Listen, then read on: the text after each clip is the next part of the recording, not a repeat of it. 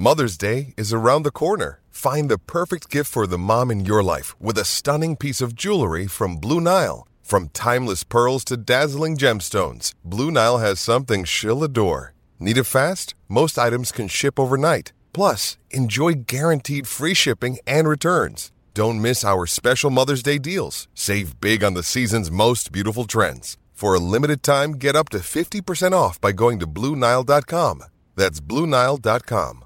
With threats to our nation waiting around every corner, adaptability is more important than ever. When conditions change without notice, quick strategic thinking is crucial. And with obstacles consistently impending, determination is essential in overcoming them. It's this willingness, decisiveness, and resilience that sets Marines apart. With our fighting spirit, we don't just fight battles, we win them. Marines are the constant our nation counts on to fight the unknown. And through adaptable problem solving, we do just that. Learn more at marines.com. Why take one vacation with the family when you could take all of them? With Royal Caribbean, you don't just go to the beach. You visit a private island and race down the tallest water slide in North America. You don't just go for a road trip. You ATV and zip line through the jungle. You don't just go somewhere new. You rappel down waterfalls and discover ancient temples. Because this isn't just any vacation. This is all the vacations. Come seek the Royal Caribbean. Ships Registry, Bahamas. Another day is here, and you're ready for it. What to wear? Check. Breakfast, lunch, and dinner? Check. Planning for what's next and how to save for it? That's where Bank of America can help. For your financial to-dos, Bank of America has experts ready to help get you closer to your goals. Get started at one of our local financial centers or 24/7 in our mobile banking app. Find a location near you at bankofamerica.com/talktous. What would you like the power to do? Mobile banking requires downloading the app and is only available for select devices. Message and data rates may apply. Bank of America N.A., member FDIC. The presenting sponsor of today's podcast is Fifth Element CBD. Fifth Element is ultra-high milligram CBD focused on relief and recovery after a workout. They are specially designed for people with an active lifestyle, from weekend warriors to professional athletes to bucket list gym enthusiasts. Fifth Element, aka 5E, is full-spectrum high-milligram hemp to help you whenever, wherever you need it, whether it's after the gym or after work. Get yours today to feel better tomorrow by visiting 5ehemp.com and use the promo code MONSTER for 50% off. Yes, you heard that right, 50% off. Half off. That's 5ehemp.com and use the code MONSTER. Go to 5ehemp and get 50% off. That's the number 5, the letter E, hemp.com.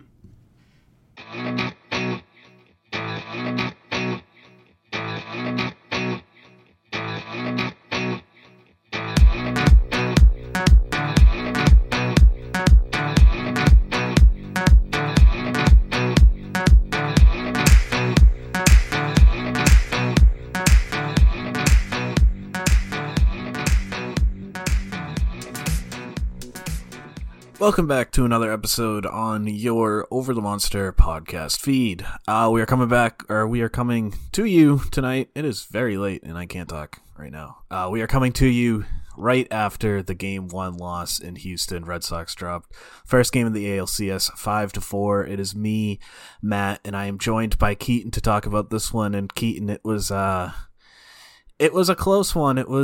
It felt like a very winnable game, but tough way to start this series for the Red Sox. Yeah. Frustrating is a good way to put it. I guess we should probably start where they started. That was with Chris Sale. It was kind of a surprise. The Red Sox went with Sale for the first game of the series. Obviously, Nate Eovaldi has been their best pitcher this year. Sale has not looked great lately, but they had kind of been hyping him up the last couple of days. They had figured out what was ailing him. I thought he looked better than he had before. His slider and fastball were a little bit crisper, but the command was still clearly off. He still wasn't really using his changeup all that much. And he gave up a lot of base runners. He only gave up 1 run in 2 2/3, but it really was not as pretty as that may sound, even if it doesn't sound that pretty. I guess he deserves some credit for making big pitches when he needed them, but it wasn't what you wanted to start off the series. I don't know. Are you, obviously hindsight is 2020, but are you looking at this as a mistake now that they started with Chris Sale and that's what he looked like? Yeah, I mean, with hindsight, yes. I do agree that he looked crisper, but he still wasn't all that effective. He was still walking too many. He still got hit really hard.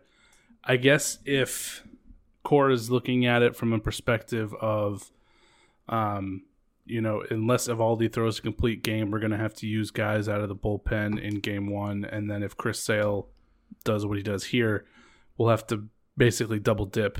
And then maybe some guys aren't available for game three. So you just try and say, hey, well, if we need to go, use a bunch of relief arms, we'd rather do it with everybody on full rest. But I'd also rather just win game one and just figure out the rest. So I would have gone with Eovaldi. But I think the other part that frustrates, maybe this is kind of my own fault for reading too much into the hype, because like you said, the Red Sox, it seemed like from what was being reported, were extremely confident in Chris Sale, but he never threw his he threw it 4 times in 61 pitches, and the changeup was what we were all what was being reported on as they figured it out, and he's going to be using it again. For context, he used changeup usage was 7% tonight. His season usage is 20, so it wasn't even close. So I don't feel like he really had confidence in whatever they thought they had found, although he did look a little bit crisper, but I don't know how much you can put that on the tweaks as much as just him having some extra rest with having the previous series over. Yeah, I mean, I think that sounds right. And when the decision was announced, I kind of gave them the benefit of the doubt, because you figured, I mean, if they're going to talk about him being right as much, they're not going to say it unless they're right. And like you said, I mean, it seemed like, at least by the reports, that it all came down to the changeup. So you would think that if they're going to say that, then at least the changeup is going to be something that he's going to try and use. He threw 1 in the first inning, so it's not like he just tried a few in the first inning and didn't have feel and just abandoned it. I mean, it was just like you said, he only threw 4 all game, so that was definitely disappointing. And it was extremely lucky that he had only given up 1 run, and the Astros only had 1 run at that point. I mean, both offenses kind of left a lot on the table early on, and then Kike Hernandez took over sort of in the second and third inning. He ended the second inning, kind of saved Chris Sale with a big diving catch, although it was a little bit his fault that he had to dive in the first place. But it was an outstanding catch to end that inning, and then it was one of those things where announcers are always like, how often do you see a guy make a great defensive play and then come to lead off the next inning with a big hit? And it's like, never. Like, that very, very rarely happens. But it actually happened this time. Kike Hernandez did get the home run to lead off the inning after the diving catch, tied the game. Red Sox got 3 from there. And then it was kind of all about the bullpen usage. And, I mean, I don't even know where to start with that. It was weird, because I didn't really disagree with many of the decisions in a vacuum. Like, on their own, they all kind of made sense. But we got through this game where the Red Sox were either leading or within a run for pretty much the entire game, and Garrett Whitlock never pitched. And, I mean, I don't know if there was any moves that stood out to you or anything specifically, but to me, I mean, it's just unacceptable generally that Garrett Whitlock doesn't pitch in a game like this. I mean, that just can't happen. Yeah, I completely agree.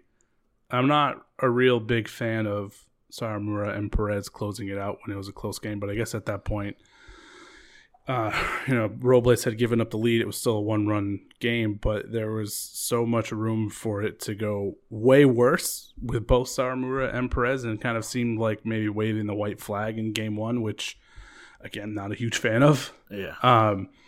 But I think some of it I kind of question there, like Houck only going 1 inning. I know he gave up the home run to tie it, but I feel like, particularly the way he's been used in the past, you can get more than 1 inning out of him, and then you don't, like, you keep it at a 1 run, you keep the offense going in there, and then kind of maybe just turn it over to Whitlock immediately after 2 from Houck, and then he might be able to get you to the end of the game. It's depending on how it played out, but for it to be that close for that long and not see Whitlock at all, not a big fan of that decision making. Yeah, I mean, like I said, that just seems like something that can't happen. As far as the Houck thing, I kind of am with Cora with that one. He did not look right. I was kind of expecting more out of him after the layoff. He didn't look great in his last appearance in the ALDS, but he had just thrown like 60 pitches 2 days before, so that one was a little more understandable. I thought he was going to come out looking sharp here, and he threw some spinners up there, and one of them got smoked by Altuve, and that was kind of the big hit for Houston in this game. So I was okay with him only going one. I kind of felt like that messed with Cora's plan a little bit. But I got it. I guess the one that I had the most issue with, Sawamura for sure. You can't use Sawamura in a one-run game. Robles, I thought, that one I kind of went back and forth on. Robles came in to face the meat of the order, Bregman. Alvarez Correa ended up giving up the go-ahead homer to Correa, who pointed at his watch for some reason. I don't really know what the deal with that celebration was. It was his time. That's what he was saying. It was his time. Yeah. Well, I don't know. I guess don't give up a home run if you don't want a guy to do that, but it was a strange one. But anyways, I think I probably would have liked to see Whitlock there. It was still a tie game at that point. You're facing the best hitters. But I kind of got not doing that because you knew those guys were probably going to come up again. And you could just use Whitlock at that point, but then you just didn't get a chance to use Whitlock at that point. The other big managerial decision, this one I'm already laughing. I just kind of have to laugh at because it's just so over the top absurd. What inning was that with Danny Santana? That was the 8th, right? Danny Santana, Hunter Renfroe was due up to face Kendall Graveman in the 8th, and Danny Santana pinch hit for him to lead off, and what were you thinking at that point? Because that was just the most baffling move I can remember in a very, very long time. Probably since Brandon Workman took an at-bat for himself in the 2013 World Series. Yeah, I was right there with you again on this one. You can get too cute with playing these matchups like this, and that really kind of seemed like the moment where Cora just overthought it, given the situation. Pinch hitting Renfroe for somebody who hit 181 on the season with no power. And he's had like 5 at-bats since July or something like that, since like early July. It's just... That's the two. So, that kind of falls in line with the Sawamura thing, right? Sawamura hadn't pitched in 35 days. What was he doing in this game? Yeah. With the Santana one, the explanation was that Graveman is great against righties, not so great against lefties. Santana's a switch hitter, which is fine, but you got to take into context who these hitters are. We're talking about Danny Santana. It's not like all lefties are created equal. Danny Santana, very well. Is Jeff Mathis still playing? I don't know. I lose track of Jeff Mathis. But Danny Santana might be the worst hitter in baseball in the non-Jeff Mathis division. He can't get an at-bat in a close game in the playoffs. It's unacceptable. And I think maybe some of the other things might overshadow that, and there were other issues and the offense had other chances, and it's not Danny Santana's fault. I don't want to rag on the guy too much, but that was it was baffling. I don't know. I don't really know what else to say about it. It was I'm not sure why he's on the roster in the first place, and if you're going to use him like that, he's got to come off because he cannot be used like that. Yeah, so this is just kind of following that confusion. If you were only going to use him as a pinch runner, I get it. If you thought that you were going to need to get an at-bat out of that roster spot, it has to be Duran. Yeah, or literally anybody else. I would rather see Franchi Cordero getting that at-bat than Danny Santana. Yikes. And I say that totally sincerely. I don't understand. Like I said, I think he was getting a little too cute. And even if you want to use the lefty, just use Travis Shaw. You had Travis Shaw and you used him with 2 outs. He almost hit a home run and ended up dying at the warning track. But it's not like Santana's the only lefty on the bench either. Why take one vacation with the family when you could take all of them? With Royal Caribbean, you don't just go to the beach. You visit a private island and race down the tallest water slide in North America. You don't just go for a road trip. You ATV and zip line through the jungle. You don't just go somewhere new. You rappel down waterfalls and discover ancient temples. Because this isn't just any vacation. This is all the vacations. Come seek the Royal Caribbean. Ships Registry, Bahamas. When you need mealtime inspiration, it's worth shopping Kroger, where you'll find over 30,000 mouth-watering choices that excite your inner foodie. And no matter what tasty choice you make, you'll enjoy our everyday low prices, plus extra ways to save, like digital coupons worth over $600 each week. You can also save up to $1 off per gallon at the pump with fuel points. More savings and more inspiring flavors make shopping Kroger worth it every time. Kroger, fresh for everyone. Fuel restrictions apply. So it was a frustrating game, and I think, I think games like this, we tend to put a lot on the manager, and I don't want to make it seem like it was all the manager. There were some bad pitches. Like I said, Houck's pitch on the home run was not a good one. The Correa home run was not a bomb, but it was not a good pitch from Robles. These are guys that they're going to need to pitch well. If they're going to go anywhere, and they also didn't get it done. On the other side, the Red Sox did the job offensively in terms of, and this is something we talked about in the preview, is getting the pitcher out. I think that's what you said, getting the starting pitcher out early to face this Houston bullpen, and that's what they did. Valdez lasted the same distance as Sale, went 2 2/3. His control was just awful. Got a couple big swings and misses. The Red Sox probably should have gotten more off him. He's a ground ball machine, so he got some big double plays, but knocked him out in the third inning. And then you have the Houston bullpen, which, like we talked about, it's not a bad bullpen, but it's certainly not the strength of their roster, and they got shut down by them. The only guy they scored a run off in the bullpen was Ryan Presley, who's their best reliever. So I think a lot of the other stuff is going to get more attention, but the offense just didn't get it done in this game, and we know the Red Sox aren't going to be able to win if the offense is like this. No, and I think really we kind of, with the exception of the first inning, right, loading the bases and not getting any runs, the first 5 innings went incredibly according to plan, kind of how we had outlined there in that. So that kind of adds to the frustration to me, because for a little over half of the game, they followed the very obvious blueprint they needed to follow to get this game, and they had a lead at that point, and then it just all fell apart over the back half. And as Bob pointed out, in a series with this structure, being able to steal a game on the road is huge to give yourself home field advantage, but winning game 1 on the road is even bigger. And it was in our grasp, it was right there, and then just kind of frustrating mistakes over the last 4 innings or so kind of brought it all down. Which is also something that you outlined in the the preview to watch out for. So great. Yeah, this is a Houston team where you're not going to get a ton of chances, and you kind of got to knock them down when you get the chance. And the thing we haven't mentioned yet, and something that happened after we recorded the preview pod, is that Lance McCullers is not on the roster. So that does, looking forward in the series, that bodes well or bodes better for the Red Sox, especially with the Houston's bullpen maybe being a little more tired. But you brought up the 7-game structure, and I think that did come into play here with the Red Sox, and I was surprised that we didn't see either Nick Pivetta or Eduardo Rodriguez too. We talked about Whitlock, but even if you didn't want to go to Whitlock for that last inning, I guess you're facing the bottom of the order, whatever. You think you can get by with somebody else. I think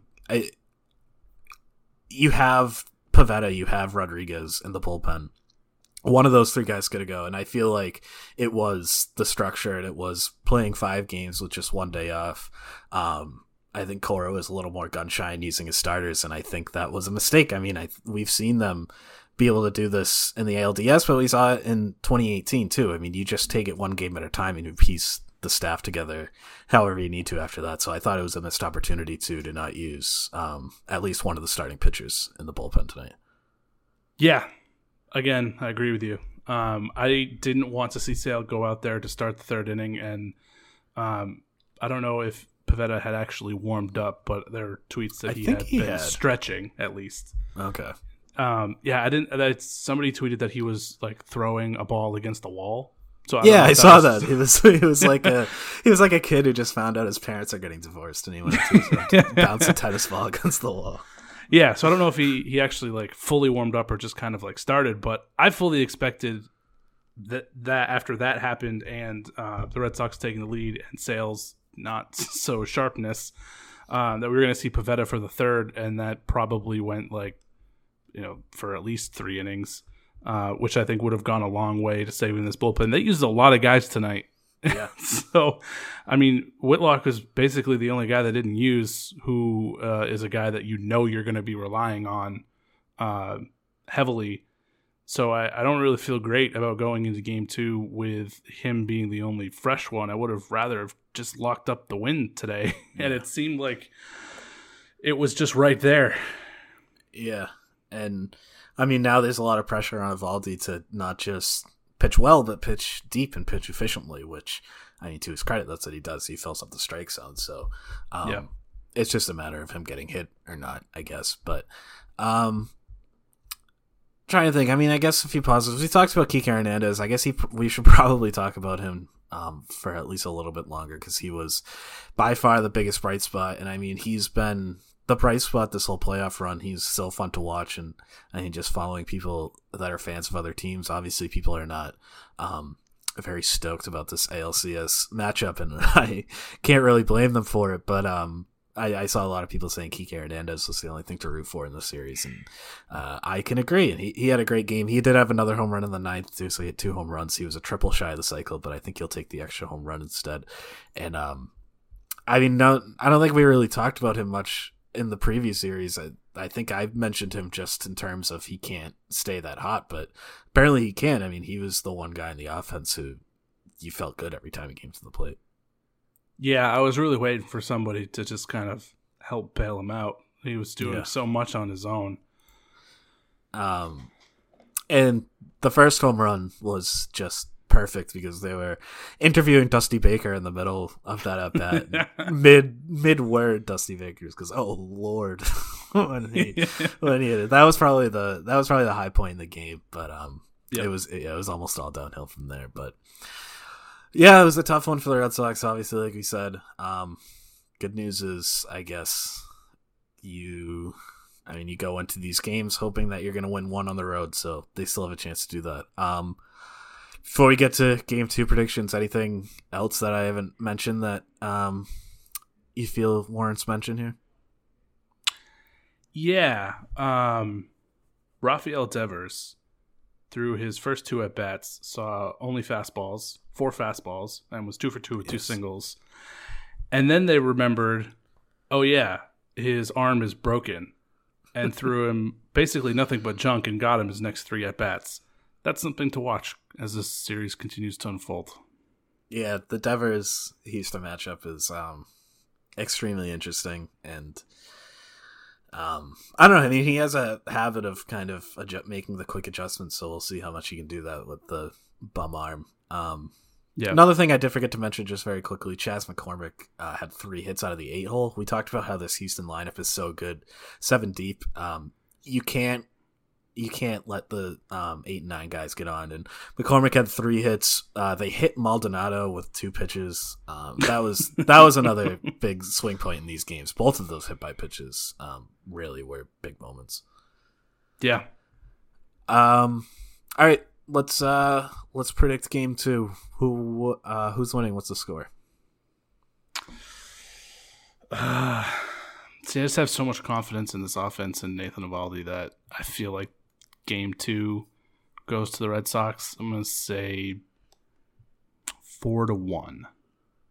Yeah, I'm saying the Red Sox take it. I'm going 7-2. I think they're gonna jump out early, and then Eovaldi's gonna be able to hold on. I'm a little worried once they go back to Boston. The rest of the pitching staff has to show up, but for the Eovaldi start, I'm feeling pretty good.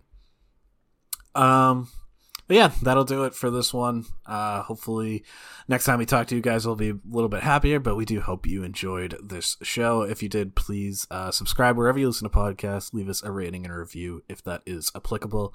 You can follow us on Twitter. I run the Over the Monster account at Over the Monster, and Keaton is at The Spoken Keats. You can catch up on all of our writing at overthemonster.com. And we're going to be back with you, not right after tomorrow's game, but we'll be back with you Monday morning to recap that one. So until then,